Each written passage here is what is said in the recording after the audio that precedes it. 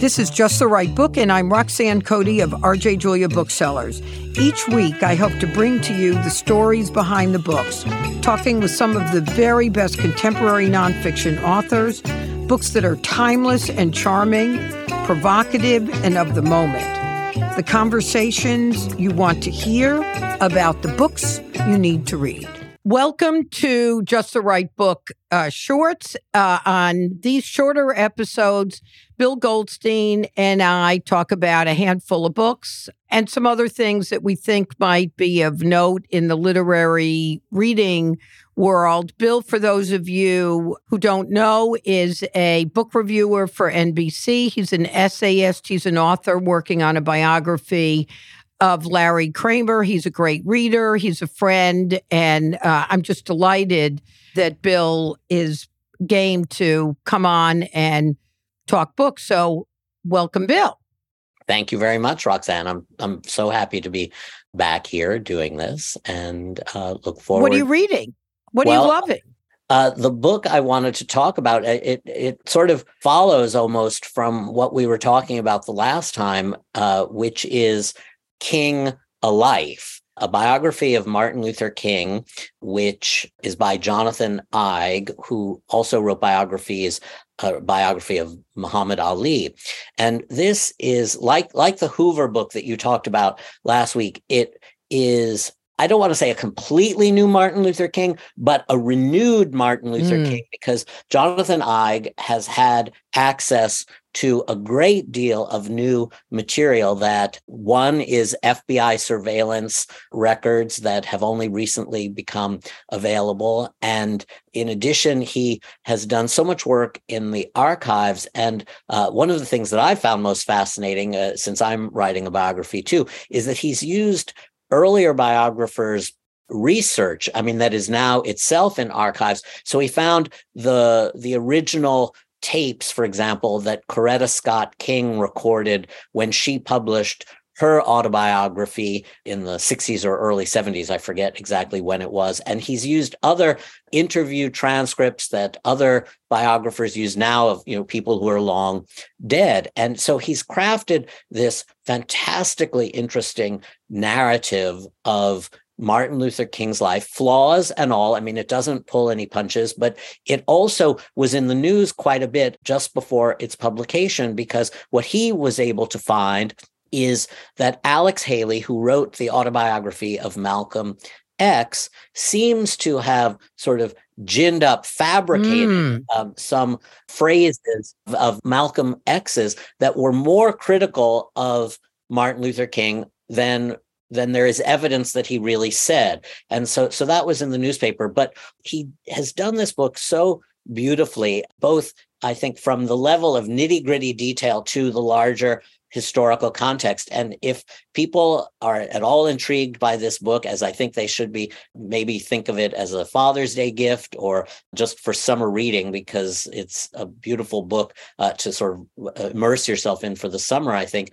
Just go to RJ Julia or another bookstore and look at the short chapters that he's written. 2 short chapters. Another independent bookstore. Yes, another independent bookstore, RJ Julia, or its counterparts, not that there are any. Exactly. None that are equal to it. But because if you look at the chapters about the I Have a Dream speech, I think you'll see how he is able to pull together all of the news sources to tell that story. And then that's a microcosm of the whole book in a fresh, new way. And the detail that really stood out to me is the fact that he gives this speech. It was 60 years ago this summer, by the way. It was 60 years ago in August. And there are 10 speakers at the March on Washington in August of 1963.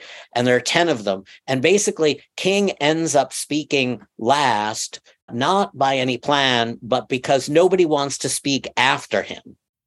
And you get that kind of nitty-gritty detail. And then he tells the story of how this speech came to be. Martin Luther King diverges from his printed text to really soar beyond what he had planned to say about I Have a Dream. And it really, those 2 short chapters, as I say, are a taste of all that is new in this book and why it is so readable and so important. So go to RJ Julia and just start those 2 chapters and I know you'll come away buying the book. Great. Billy, the other thing is, because I have not read the book, but I saw an interview of him on PBS. And speaking of that, Jeff Benedict, is that his name? He's the new PBS co-host. Mm-hmm. He is a really good interviewer. He does a really nice job on these interviews. I think I have his name correctly. But one of the things that I have been struck by in reading the reviews is I think I had forgotten how young Martin Luther King was when he was assassinated, because I think of him as such a large, impactful person. And you think about how young Malcolm X was and how young Martin Luther King was. He was 39 when he was I assassinated. know. And of course, one of the other sort of changes in the context of his life and his posthumous life is he was much more political and not always to everyone's liking at the time. And he was not just a man of soaring rhetoric, but that's somewhat lost in the oversimplification somehow of how we look and think about Martin Luther King and the civil rights movement, the struggle that it was and remains. So along the lines of impact and change, the other day I was reading the newspaper or a magazine. It's pathetic that I don't remember where I read this, but there was a observation by Luis Rodriguez. And Luis Rodriguez is a Latin American. He's a poet. He's an author of this book that I'm going to talk about, Always Running. And Always Running, which I read decades ago, I think it came out in 1993, is one of those books, and I use this phrase when I think about these kind of books, who rearranged my brain. And so he grew up in California in the 60s and 70s. And I'll read this paragraph. This is his memoir. And it's about how he ended up joining a gang and how he then came out of this kind of violence and disregard by the world. Mm-hmm. So he says, what do we do with those whom society cannot accommodate? Criminalize them, outlaw their actions and creations, declare them the enemy, then wage war. Emphasize the differences, the shade of skin, the accent in the speech or manner of clothes, like the scapegoat of the Bible. Place society's ills on them, then stone them in absolution. It's convenient. It's logical. It doesn't work. And Luis Rodriguez in this book talks about you are so in the reality of what life can be like for a low-income Latino immigrant. These young kids, like by 8 or 9, were treated as not being sort of a human inferior being. So think about it. You got an 8 or a 9-year-old boy being treated as if he doesn't matter. So who does he think matters? Then maybe you don't matter. Maybe nobody matters. Maybe we're all discardable. And I've said this for decades since I read the book.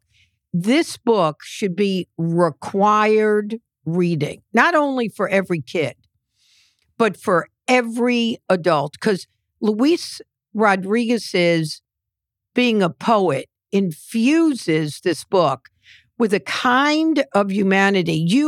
This sort of cliched walk in their shoes. Well, we're not going to walk in the shoes of a young Latino poor man who gets seduced, understandably, into being part of a gang, to be part of anything.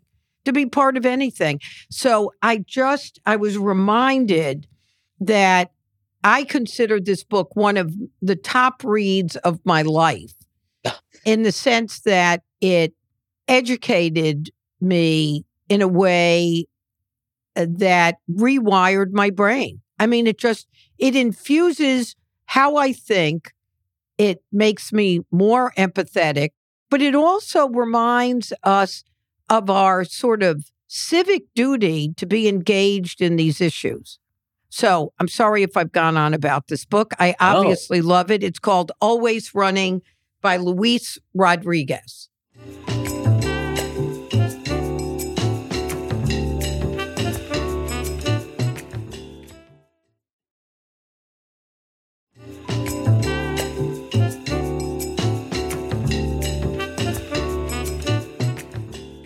All right, Billy, your book. Thank you.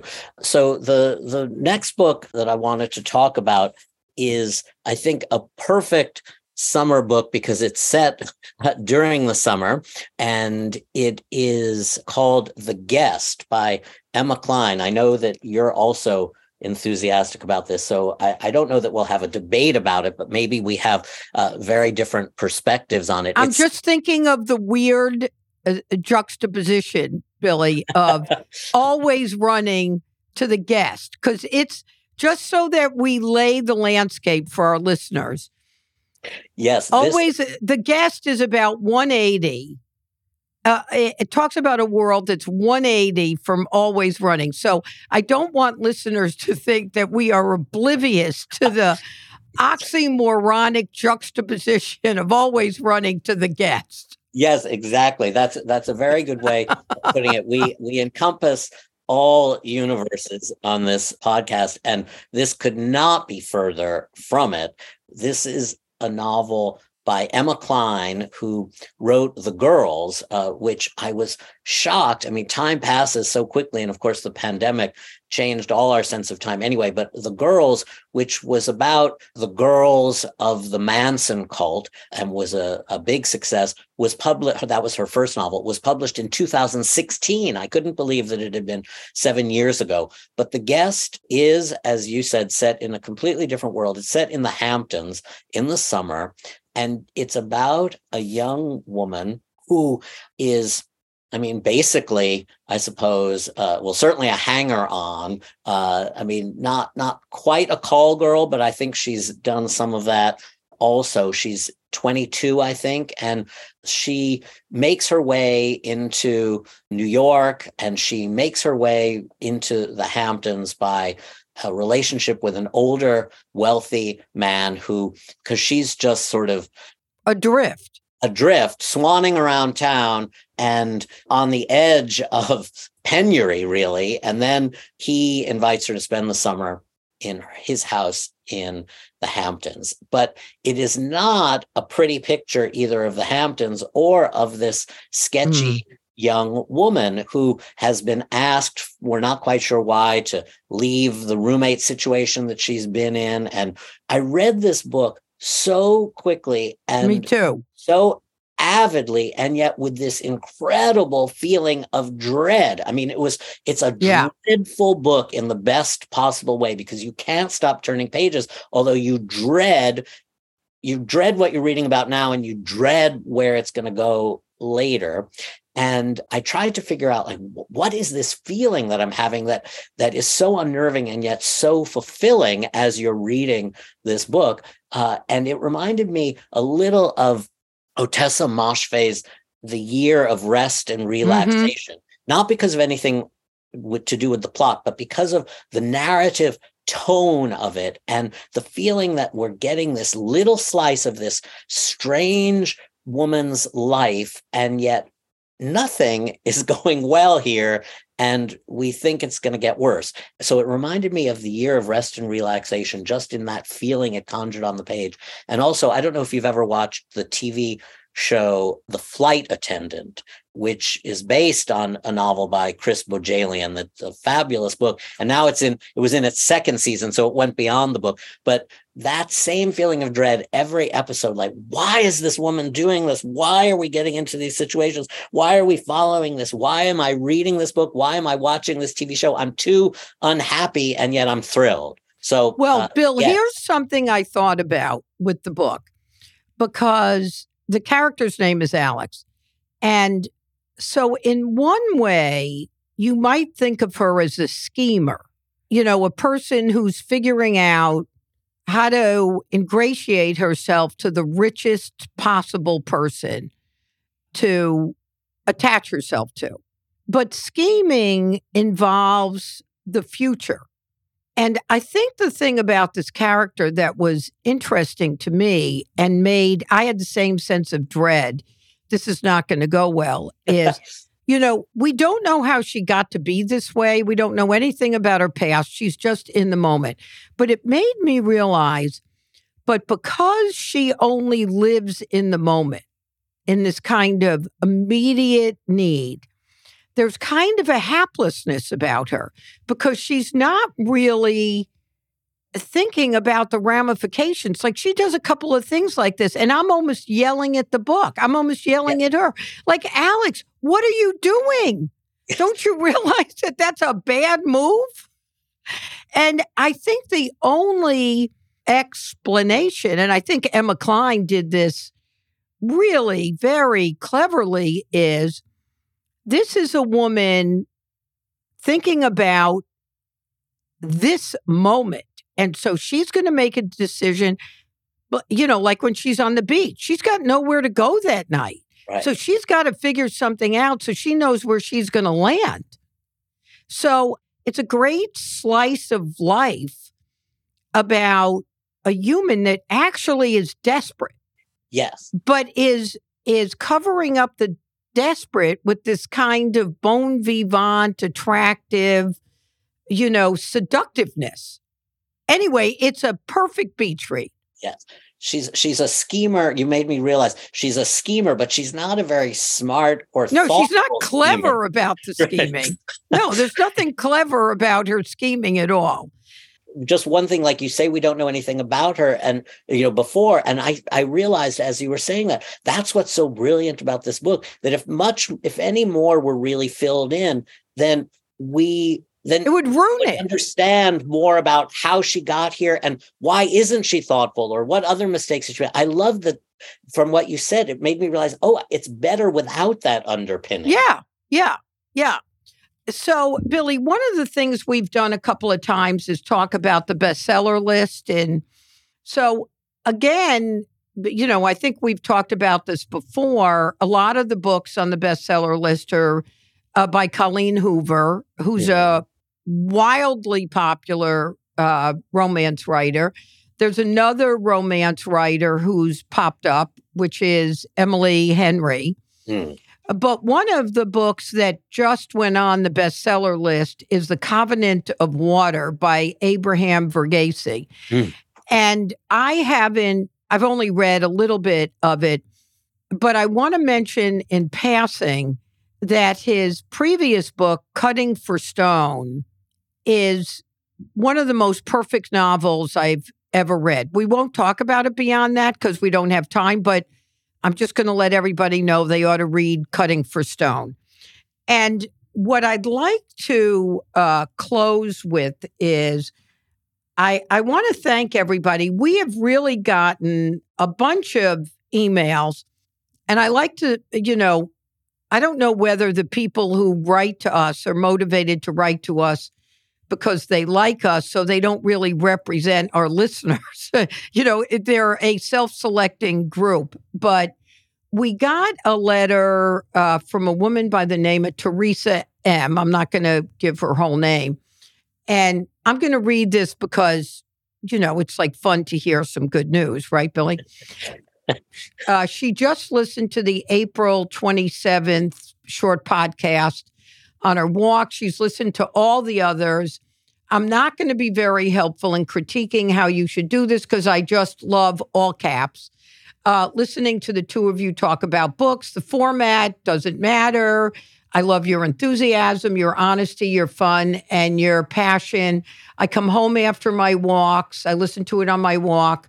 And I write down all the books you've talked about. They may not be the genre I usually read, but you make them all sound like ones I want to read. And then if I didn't love her enough, she said, after listening to all of these, I finally bit the bullet and signed up for the Just the Right Book personalized book subscription.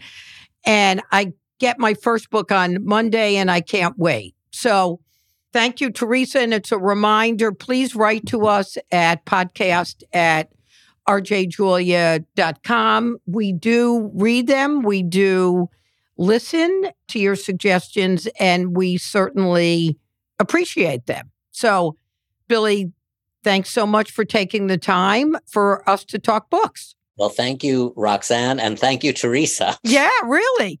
Billy had mentioned, we were talking before the show, that we're going to have to get in touch with Teresa and buy her coffee. And it won't count as a bribe because she already wrote a nice thing. Maybe we'll even buy her ice cream. If only Alex and the guest were as smart a schemer as you. All right. Thanks so much, Billy. Bye. You are listening to Just the Right Book with Roxanne Cody, brought to you by LitHub Radio. The show is produced by Roxanne Cody, Michael Selleck, and LitHub Radio. Our editor is Gino Cardone at Pleasant Podcast. The original theme music is by Kurt Feldman. You can subscribe to us on Spotify, Apple Podcasts, or wherever you listen to your podcast. I am Roxanne Cody. Thank you so much for listening. And if you have any comments, observations, suggestions, we'd love to hear from you. You can email me at justtherightbook@rjjulia.com.